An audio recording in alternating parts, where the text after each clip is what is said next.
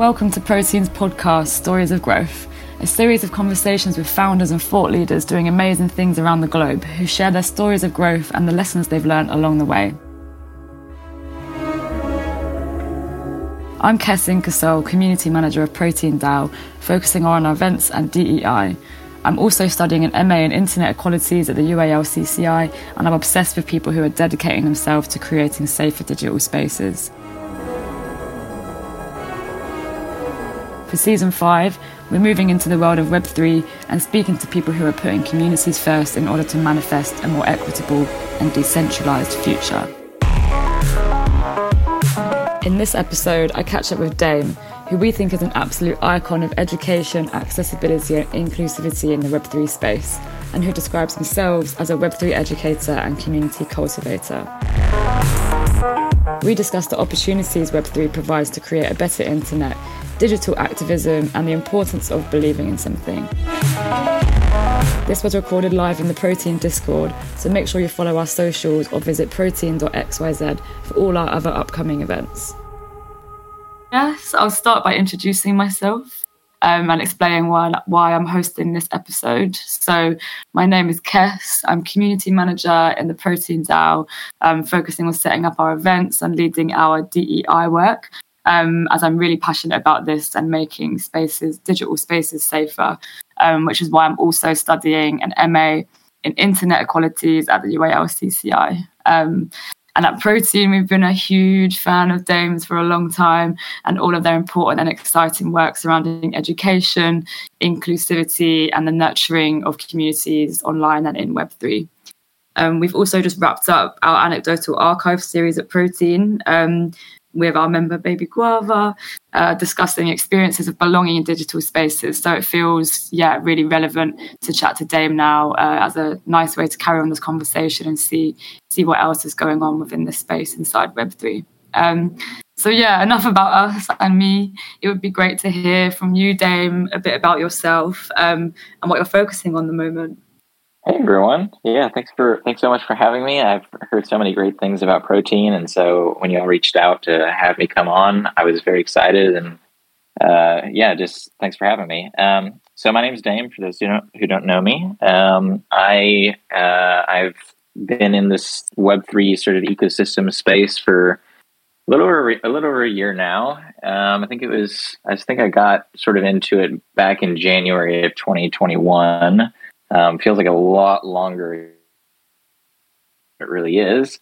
So I'm definitely not a sort of a OG or anything. I actually was very skeptical of cryptocurrency for quite some time and sort of wrote it off. And, I sort of did not really see people like me here for a long time. And so it just didn't seem like the kind of place for me. But over time, I started actually taking a closer look and seeing if there might actually be something here that is worth paying attention to. And I discovered there was, and that led me down sort of a path of trying out all this technology related to NFTs and blockchain, and very quickly I sort of fell in love with it and realized that it did have a lot of potential to do some really great things in helping make the internet a better place. And I felt like that was a worthy cause to devote some of my time and energy towards. And so I decided to sort of pivot my career from sort of traditional tech startups and doing marketing in those places and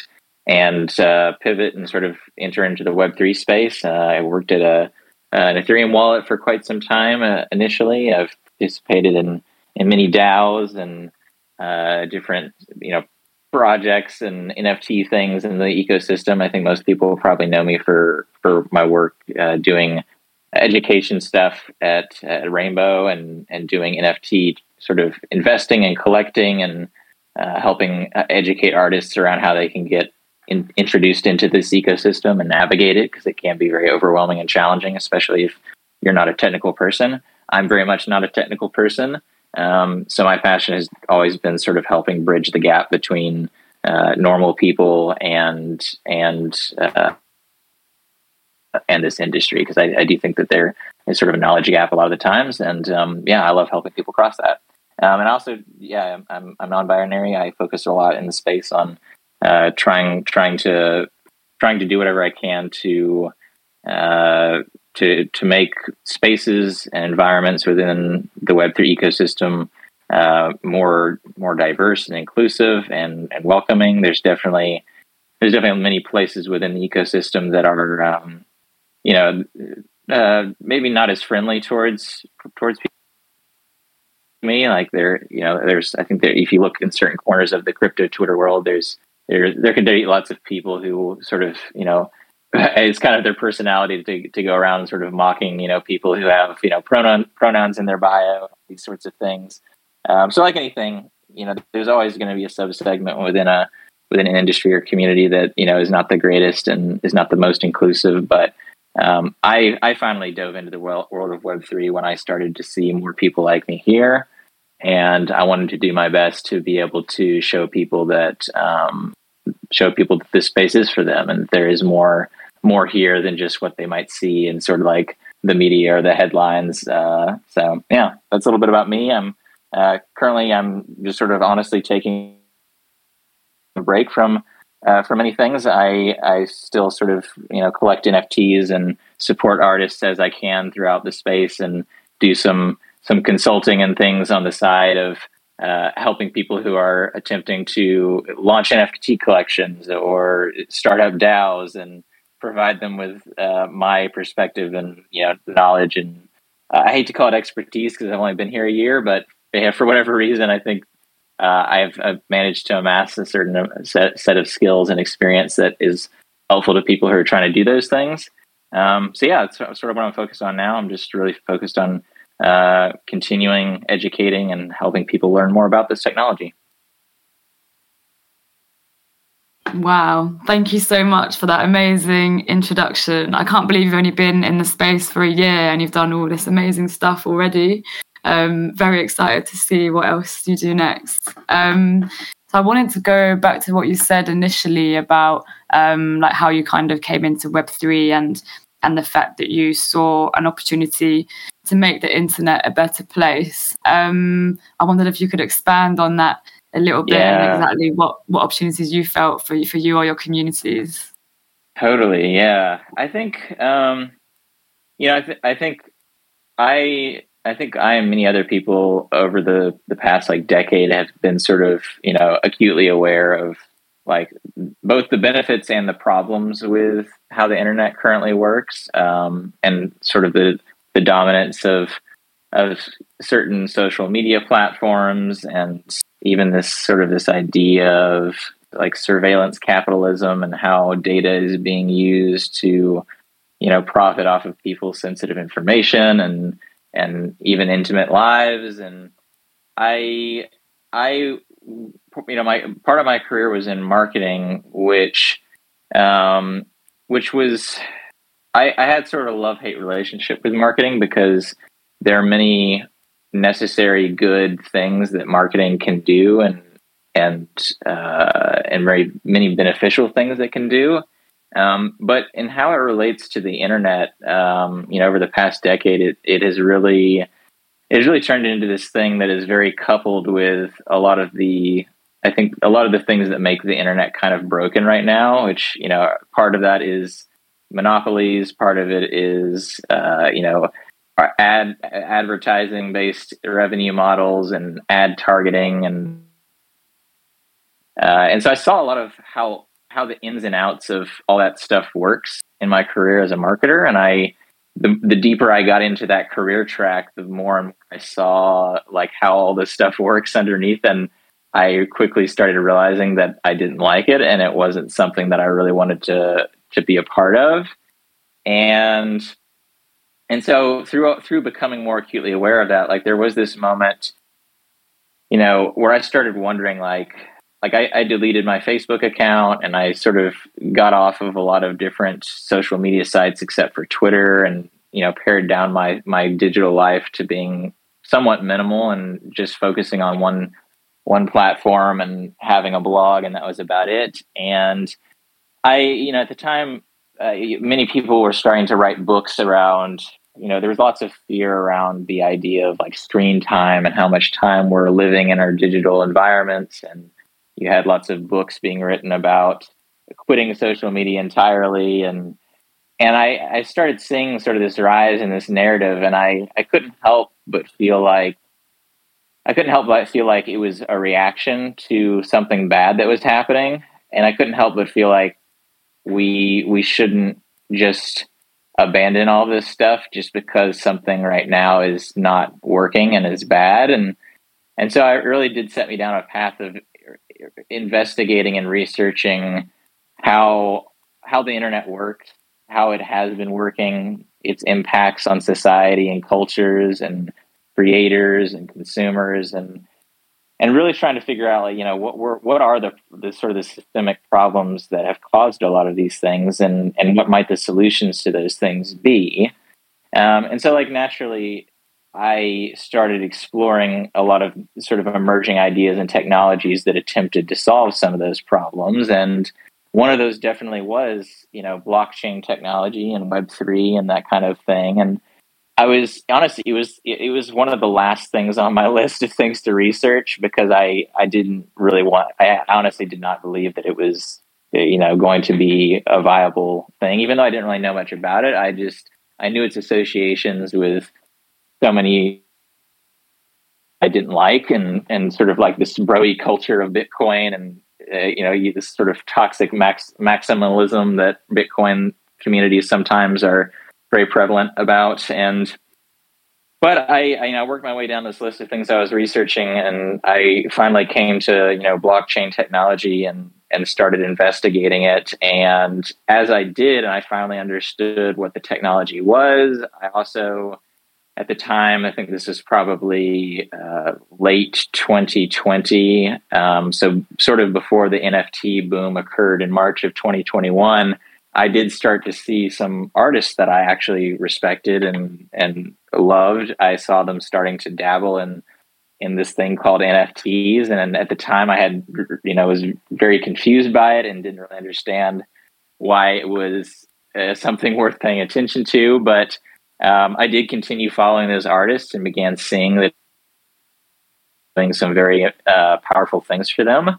And so I think it was January of 2021. I was like, well, I do feel like there's something here. I feel like there stands a chance of being a way that this technology, while it might not fix all of our problems, it might help us get to a better place. So I think a lot of times when people think about Web3, there's a lot of people who I think view it as the be all end all. It's the solution to all of our problems. It's going to save us. And I don't really think that's the case. I think that in the same way that Web 2 was a marginal improvement over Web 1, I think that Web 3 is going to be a marginal improvement over Web 2. It's definitely not going to fix all of our problems and magically save us and cure everything. But I do think that it stands a decent chance of providing some of the solutions that we need. And so, I downloaded my first, or I created my first Ethereum wallet at the time. Like I said, I kind of had written off Bitcoin for whatever reasons. And I was like, okay, there's a lot more to crypto and blockchains than just Bitcoin. So let me take a look and see what other kinds there are out there. And quickly, I immediately realized that Ethereum was sort of the number 2 on the list of most people's lists. And I was like, well, I'll give this a chance. And I just read through the Ethereum Foundation was poured through a lot of the documentation and pages. Like I said, I'm not a technical person either, so I didn't really fully grasp a lot of the more math cryptography sort of stuff. But I did get a sense that the values of the Ethereum community were very different than the values that I saw within the Bitcoin community. And there were values in which I felt like I could resonate with and aligned with more fully. And so that was enough for me to give it a chance. And one thing led to another, and over the span of several months, I just started dabbling and testing. I made my first NFT. I bought some NFTs from some artists that I liked, and I started hearing more stories of how, especially from creators who the current version of the web wasn't working for them at all, and began seeing how this new version of the web actually was helping them. And so yeah, that got the gears turning for me and made me think that, of all the possible solutions out there, while it's by no perfect, it definitely, I think, does stand a chance of doing some very, very powerful things in a lot of people. Amazing. Thanks so much for sharing all of that. It sounds, amazing. Your journey has been so interesting and, very inspiring. I'm interested that you said even yourself that you felt a bit skeptical and a bit confused about Web3 at first and everything that comes with it, like blockchain.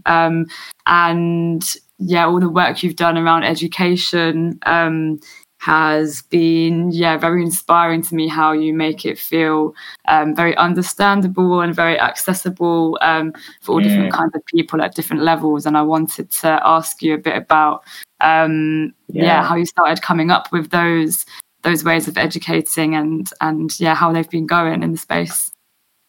Totally.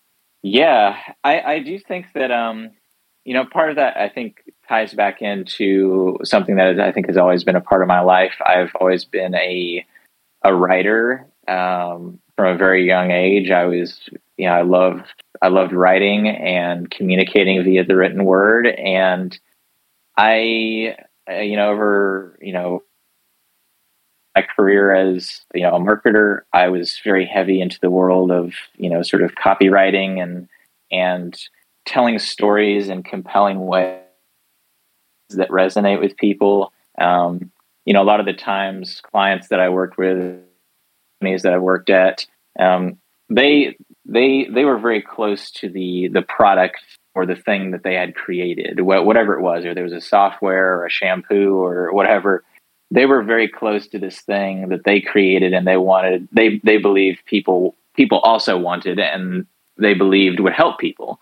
And what you often see, though, is that people who make products, they often are so close to them that they can't do a very good job of communicating to outsiders about them, because for a variety of reasons, they're very close to them. They have biases. They're just not really fully aware of the fact that they know so much information about it that it makes it hard for them to know what they should and shouldn't say to outsiders or new people. And that was true throughout my entire marketing career, no matter what I would sell or what I was trying to pitch to people. And so the moment that I got into Web3, I was sort of slapped in the face with just how poorly so many places were doing in terms of communicating about the technology, about their products, about their services. Oftentimes it would be too technical, or the person who was trying to explain a concept, they didn't think about the fact that there was a prerequisite concept that they needed to explain first before they even explained something else. And so I immediately, when I sort of set foot in the Web3 ecosystem, noticed this big need that there was around clearer and more compelling and effective communication when it comes to educating people about blockchains, about Ethereum, about NFTs, but then specifically about products, about DAOs.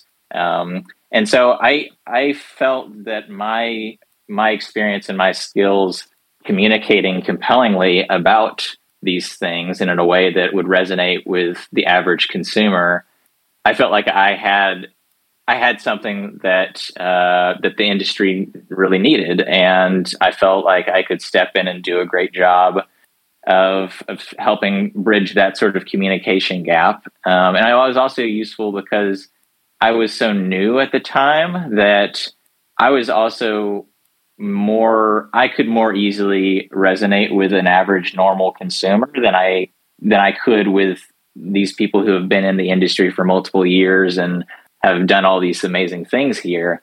So it was a good pivot. It was a good bridge, because I was sort of on the journey of being a normal person attempting to cross over a bridge to get to Web3. And I saw through my own journey that it was a very difficult sort of bridge to gap. I managed to do it and bridge it, But yeah, I realized very quickly that like I could be part of the solution in terms of helping make that bridge and make that journey, that crossover that people have to make that easier for them. Um, and so yeah, I it was also at an interesting point in my career because, like I said briefly earlier, I had been sort of in the marketing world, and I over time was not quickly, it took many years, but over those years I was becoming more and more uncomfortable with the industry and its practices, and so I was already at the time wanting to shift away from being a marketer and become more an educator and a communicator, because the things I loved about marketing were being able to tell stories in a compelling and fun way, and being able to deeply understand what a person's problems in their life are, and knowing how I can connect a solution to that. And even if someone has a solution to a problem that someone else has, the other person who needs that solution can't always see that clearly. And so I think I saw this as my chance to shift my career more towards education and communicating around those kinds of things, rather than being a marketer who is trying to like sell people on a product. So that's sort of where I guess I think the focus on education came from. It really was sort of a combination of my passions, my skills and experience, the things that I really loved doing. And, in some ways it was being at the right place at the right time. Like, I think that, I think that at the moment that I joined Web3, there were not the abundance of sort of educational resources that we now have today. Like, I still think that there's many educational gaps and things, but here today in April 2022, there's so much more resources and education, and coming from many different perspectives than there was back in December of 2020 when I first started investigating it. And I think that is a huge success, and I think that the space can be very proud of that. The fact that it has developed so much education and material over the span of just 12 months to be able to meaningfully make a difference in it going from a point in which it was not that great to now I think it is good. I think there's still lots of ways we can make it better, but yeah, I think we've made a lot of progress over the past 12 months. Amazing. I'm glad you're feeling optimistic, and I'm kind of feeling the same as well, which is great. So I also really like the analogy you said of that you were kind of like building the bridge from Web 2 to Web 3, like as you were crossing it. And I think that's like a really nice, like human and natural way to do things. And I'm wondering how that process might have like helped you build like a community in terms of thinking around like inclusivity as well. Like, I think what you were kind of explaining shows how much Web3 provides like a space for communities to create our own education in ways that speak to us in the ways that we need. And I'm wondering what you think about the potential Web3 has for like activism or like movements surrounding like inclusivity as well. Yeah, I think that there's one of the things I love the most about Web3 is I think it's the people to so easily form communities and groups around particular topics. I think that the technology that we have around NFTs, around tokens, around native currencies that communities can create for themselves, those things, I think they can help bond people together in a way that Web 2 technology couldn't as easily bond people together. And so I think that there's long been in terms of like digital activism and activism work done on the internet, I think that there's long been problems in the sense of I do think that one of the things that the internet has not had for the longest time is native economies that are actually relatively easy to use natively on the internet. And I think for a long time people sort of downplayed the importance of economies within groups of people or communities. I think that a lot of the times in activism and, even traditional organizations and things like that, the economic component of the work is often either not, maybe not obscured, but it's not as easily understood. It's not easily visible and transparent sometimes. It's there's not really, there's a lot other, you go on for a long time about compensation and actually getting, sustaining a lifestyle activism because, you need money in order to survive and live. But I think a lot of this happening now, around DAOs, creating their own tokens and creating their own little microeconomies and people contributing and collectively coming together to get a particular vision and mission accomplished. I think that we've seen that that can happen a lot faster and get rolling a lot faster with a lot of this Web3 technology than sometimes the Web2 stuff can. But I also think that there's lots of ways that I think NFTs in particular can help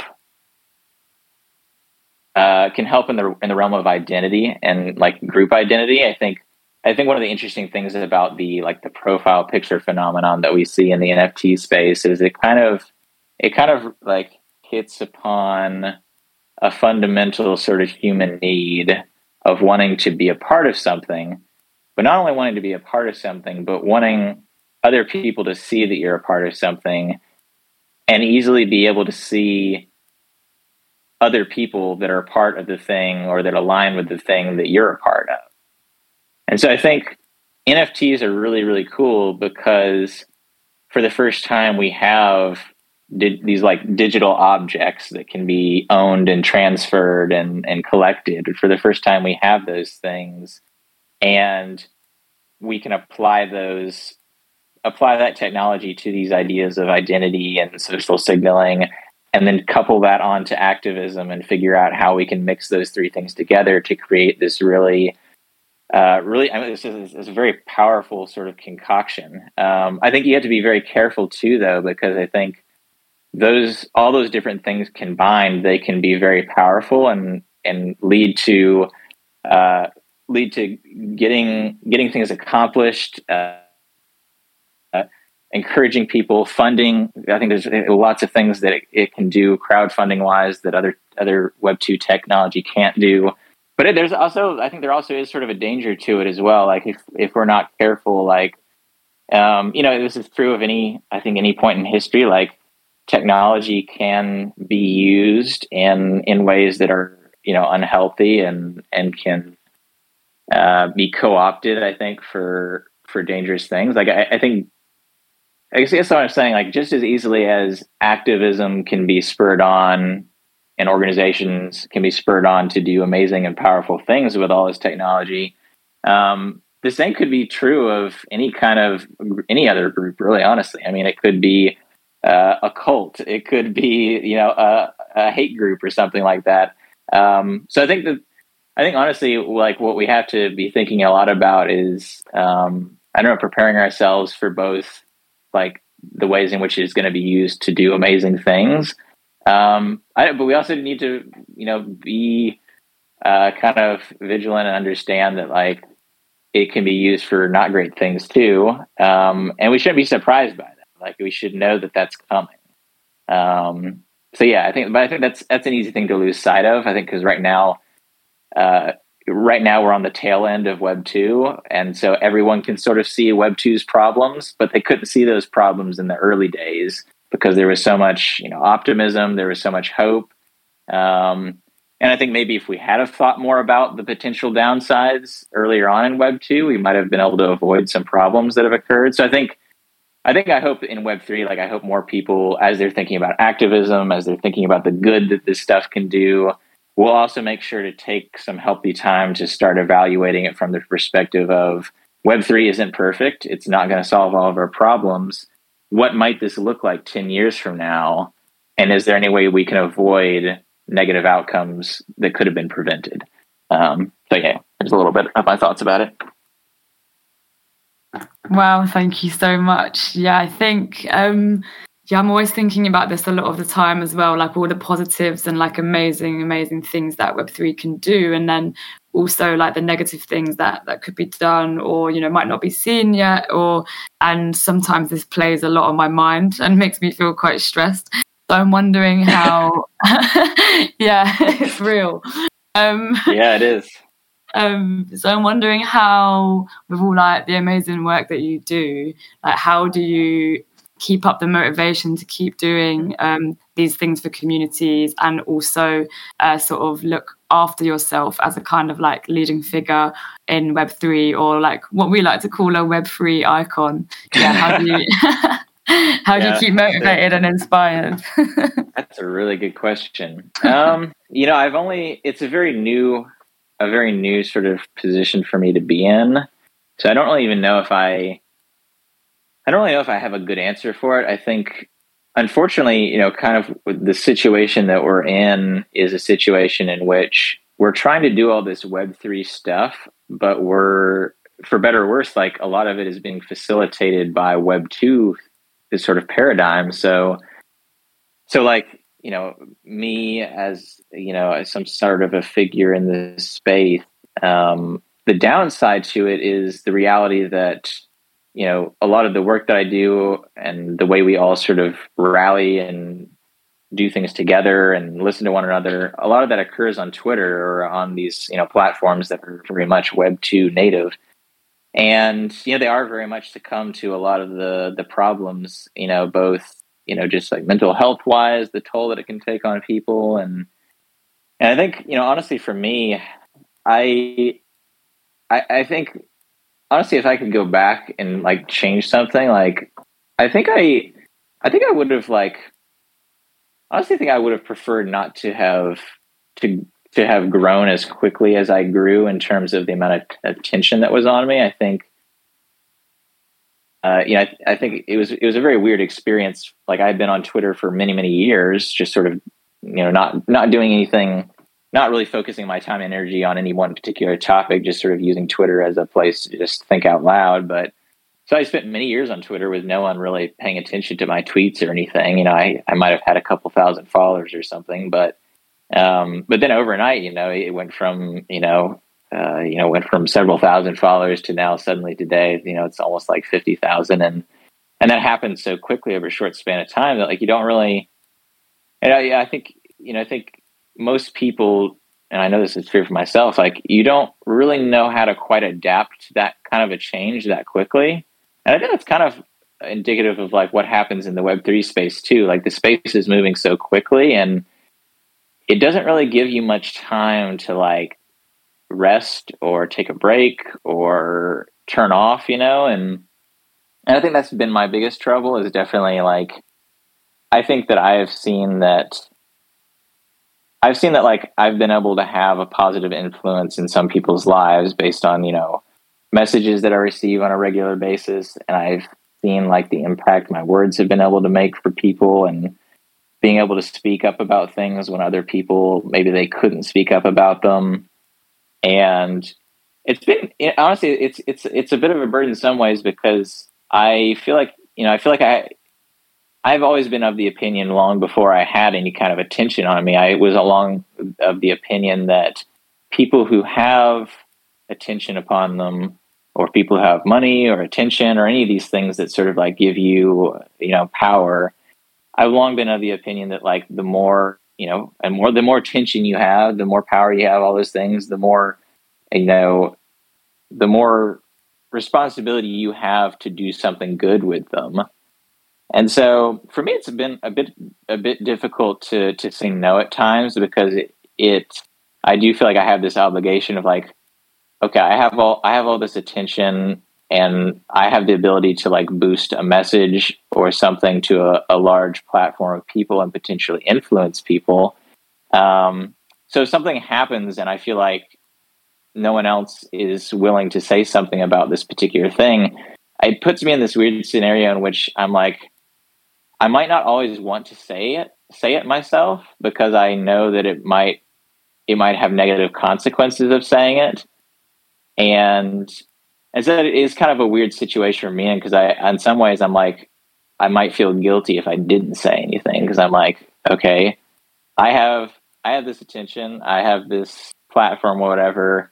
If I'm silent in this moment and I choose not to use it, like, who does that make me? Is that aligned with my values? And I think over time, though, what I'm realizing is the scale at which that attention has evolved to, it is too big for a normal human person to be able to, I think, deal with.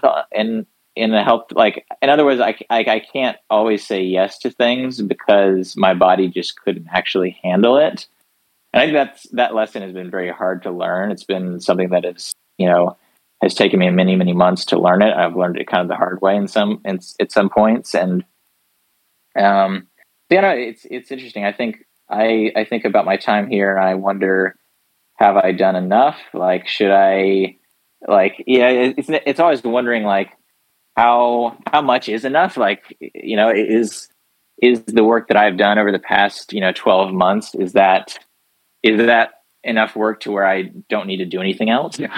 or should I take a break for a long time? Or should I, because I know I've even heard this conversation amongst DAOs too, of like, okay, we've been going full steam for 6 or 7 months now. We've done a lot of amazing things that have even made headlines, but we're tired now. Should we just stop maybe for a season and just reevaluate things when it comes back?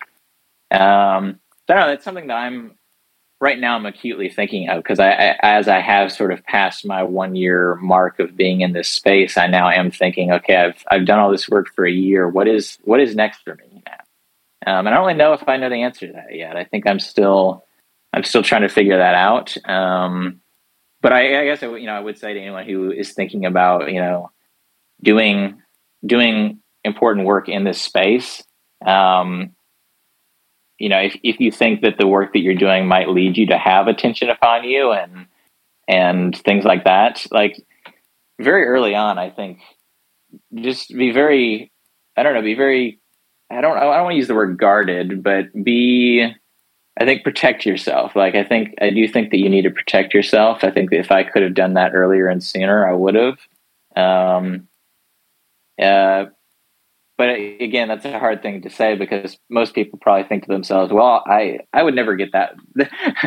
Not that many people would ever put their attention upon me. And I was in that same position. I never would have dreamed people would be looking to me the way that they look to me now. And, but yeah, I don't know. I think definitely knowing what your values are early on and committing to those and being willing to do some like hard things that align with those values, I think, is really key. Because if you don't, I think it can, like, the attention and influence and all that stuff, it can definitely easily change you. And so I think you have to be very intentional about guarding yourself, the people around you, like even how it impacts family members. Like, I'm sure many people have seen that, like, over the span of several months, like at times I've, received quite a bit of like targeted harassment on Twitter. And that's been, that's been very hard and very, not good for my mental health at times. And, I think the biggest thing I've learned from that is like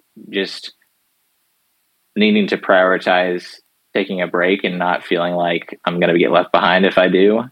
Because I do think that's the tendency in Web3, is just, again, it moves so quickly. And if you like, I've done this thing over the past several months where I've tried taking the weekends off Twitter, where I just don't get on Twitter on weekends at all. And even over the span of a weekend, just like 2 days, I come back on Monday and I feel like everything's a blur. I've missed so much. And so that makes it really hard to think about taking a vacation for multiple weeks. It's like, what would happen in 2 weeks? Like, the whole industry could change by then. But anyways, that's a bit about it. A little bit of rambling there, but No, I love it. I love it. I think, it must be so overwhelming to have grown that quickly. But I guess it's a testament to all the amazing, amazing things you're doing. And I always think, even though Web3 moves really quick, if you need a holiday, Web3 can wait. um, but yeah, it definitely is a really overwhelming like space, how fast it moves, and puts a lot of pressure on all of us, especially if you've become a figure in the space. So yeah, I appreciate everything you do for everyone and how you keep so focused. It's very inspiring. Well, thank you. So I appreciate that. So I wanted to hear a little bit, if you don't mind, about like how you kind of, I don't know, maybe a bit about your personal background and how you sort of became to be this person with these missions and these values. Mm-hmm. So I wanted to. Yeah, that's a good question. Yeah.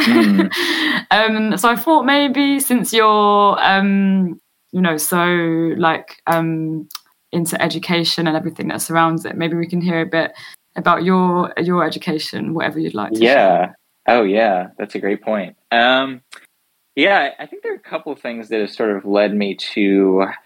I think that led me to the point that I'm at. Like I grew up in a very religious environment, and I'm not religious anymore. But that experience of growing up in a religious environment kind of like there were both positives and negatives to it. But some of the positives of it were it really instilled upon me some like the importance of having beliefs and having guiding principles and core values that will help you navigate the world and help you navigate difficult situations.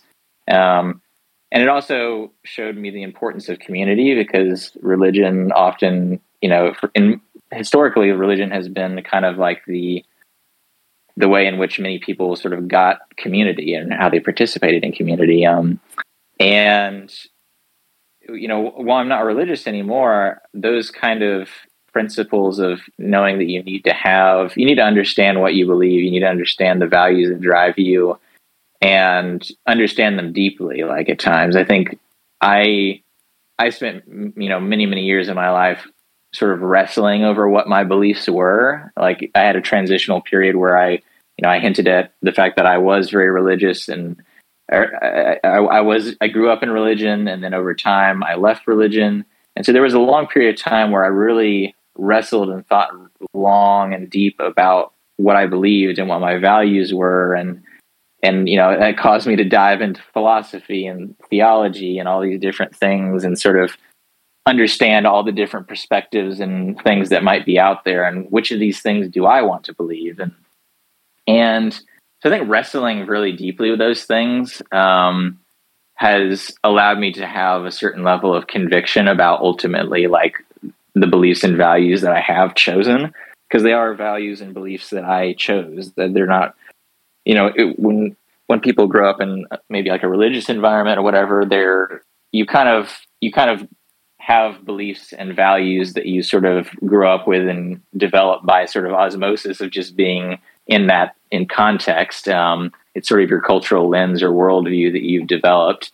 But because I went through this shift of sort of leaving a worldview and a culture and a context to then exploring and trying to figure out what I wanted to actually believe and see and how I wanted to view the world, that definitely gave me a sense of ownership over what I now believe. And so I think that has definitely helped me like be able to apply those things, because I think sometimes if you just have beliefs that you sort of vaguely hold on to because maybe that's what your parents taught you or whatever, they don't necessarily all of the time feel like your values. And so it's harder to actually apply them and stick up with them. And so that's definitely part of it. And, the other part is definitely, to the point of like education and making this space more inclusive and diverse. Like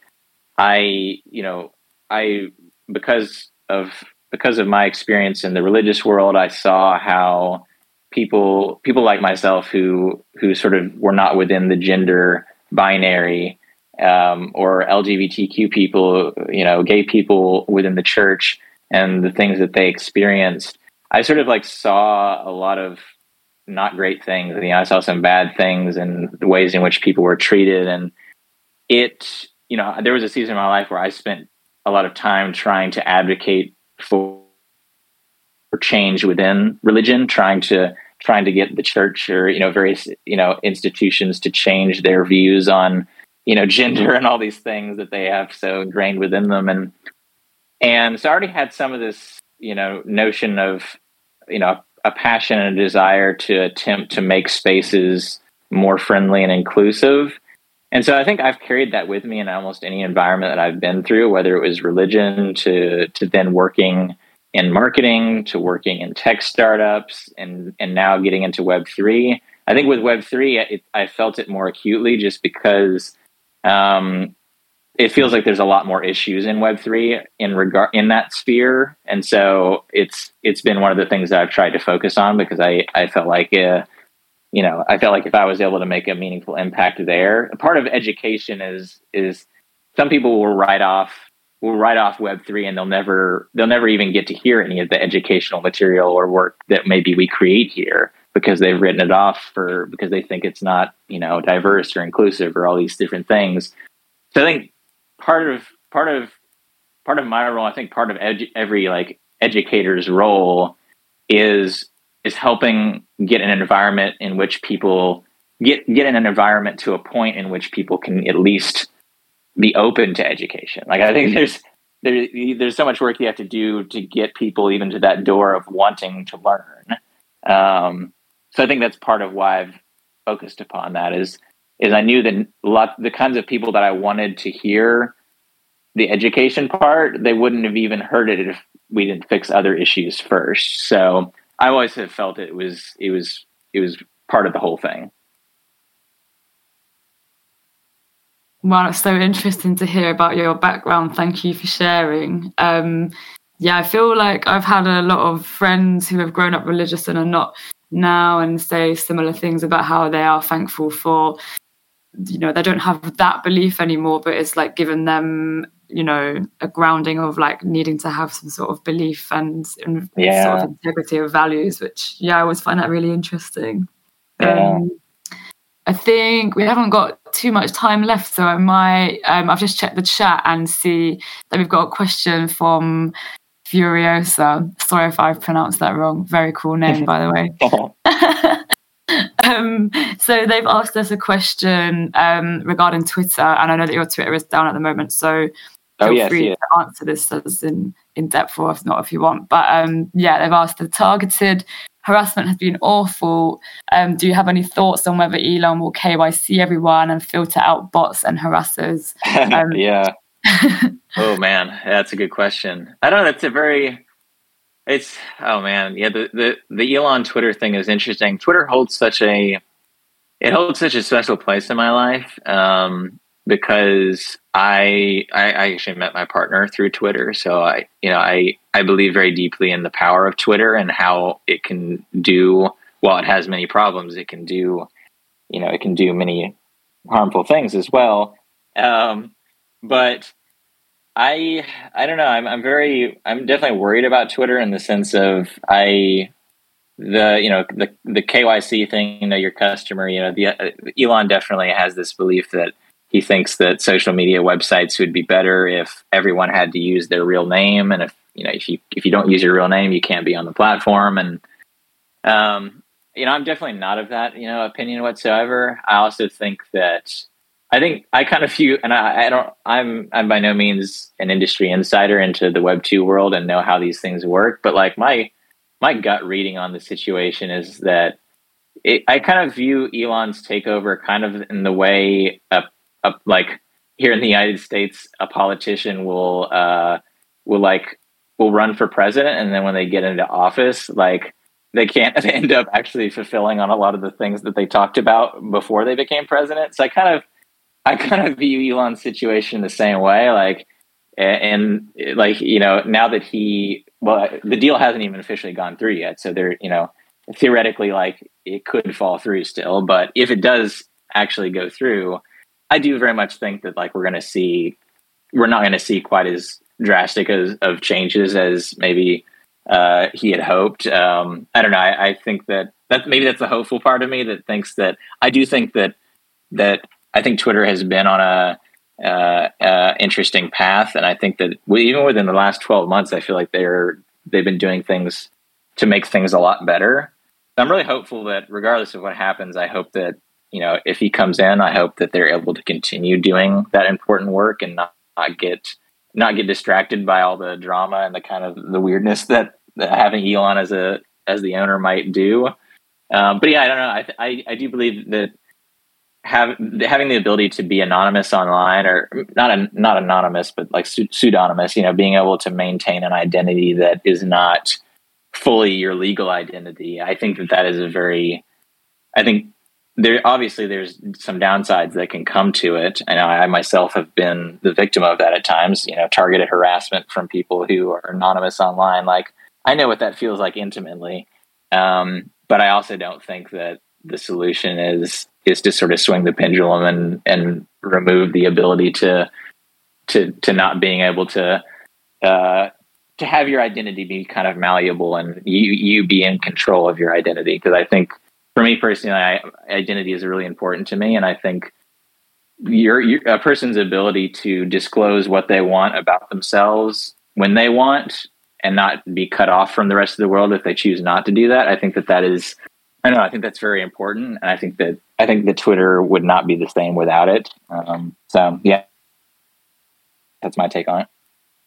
Yeah, 100%. That's really interesting. I had a class at school today all about like anonymity online, and we were discussing it. And yeah, we were all just saying in our discussion how identity is like not fixed. It's so fluid, and like it's very limiting and also unsafe for a lot of people to be tied to their real names and all of their real data. 100%.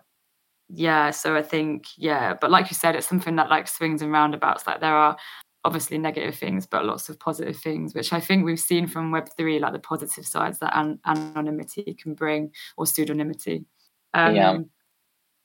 Yeah, cool. I'm just checking if anybody has any last questions. See some people typing, but if not, I've just seen one come in actually. Okay.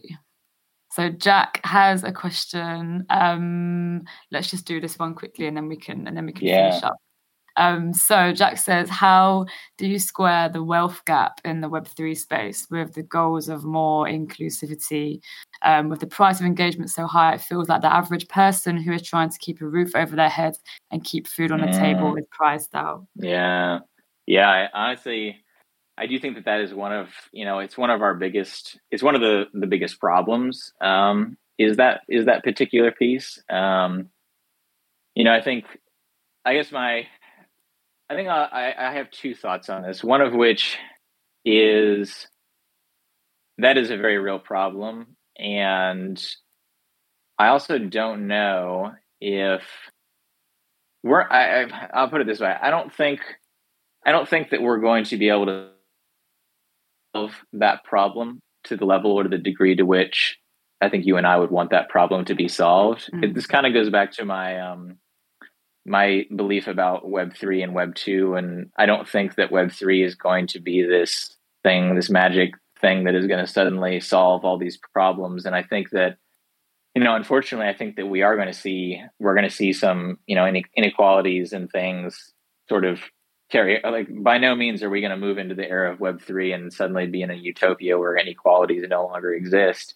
So my kind of take on it is, like, I personally want us to do whatever we can and focus as much as we possibly can on preventing or making that inequality, that wealth gap, shrinking it as much as we possibly can, providing opportunities for people who need assistance to be able to dabble in this new technology. Because I think this is sort of a more realist position, but like I do think that one of the ways that I think I deal with this problem mentally is I do like to think about the reality that in any era of the internet or technology, for thousands of years. Like when a new technology emerges and comes around, it often, due to economics and production and scale and all these different things that go into producing a new technology, it has always been sort of the case that like the earliest adopters, the earliest you get into a technology, the most expensive it is, whether it's books, thousands of years ago or whatever, or not thousands of years. I don't even know when. But books used to be a luxury item. They were this thing that only wealthy people could afford, or much less read. Personal computing was the same way. In the early '80s and '90s. Smartphones were the same way. I remember growing up. I grew up relatively low income, and I did not get a smartphone I didn't even get a cell phone until I was, I think, like in late, like 19 or 20 years old. And smartphones were kind of out of the question at the time because I couldn't afford them because of how early that still was. And so I kind of watched people with the iPhone in amazement because I was like, I can't afford an iPhone when the iPhone 1 came out. And so I only bring that up in an attempt to hopefully provide some level of comfort in a unfair, unjust world, that we can know that this is not necessarily a unique phenomenon. The fact that the cost of entry is so high, and I think that's also why I think we have solutions coming up that are going to help those problems immensely. Like, the layer 2 stuff around optimism and Arbitrum, things like that. I think that's going to help tremendously. But I also think those of us in this space who do have the money and the power and the connections to be able to open doors for other people who don't have those, don't have enough resources or time or whatever, the more that we can, exert energy towards doing that, the better. Like the way I have done that personally in my life is trying to give artists the resources they need to mint their own NFTs, and then collecting and buying those NFTs from them and supporting them financially so that they can start their web3 NFT art career. I think that is something that can be really liberative for an artist if they can get over that initial gap. So yeah, that's my focus has definitely often been around the arts, and because I love the arts so much and trying to help artists bridge that gap. But I think we also see it in all the other niches within the Web3 world, like DAOs and DeFi. I think we need people in all those spaces who are willing to use their money, their time, their resources to help bridge those gaps as much as they can. Amazing. That's a great point to end on. Really insightful thoughts. Thank you so much, Dame. I'm aware that we've gone like 4 minutes over, so I think we should wrap up now to preserve everyone's energy, whatever time it is where you are. So yeah, thank you so much, Dame. One last question. If people would like to get in touch with you, what's your preferred way for them to get a hold of you? Oh, yes. Great question. Yeah, for right now, you can go, I know my Twitter is down at the, you'll be able to get back to that somewhat soon, but temporarily you can definitely go to dame.news or dame.contact. That's my website. You'll be able to get to it from there. And I do, one of my other Twitter accounts is still active. I think it was linked here in the chat. It's not down at the moment, so you can also follow along there. But yeah, thanks so much for having me. This has been a really great conversation, and it's been a pleasure and an honor to be here in the Protein community. Oh, thank you so much for coming. It's been a real honor, pleasure, and treasure to have you.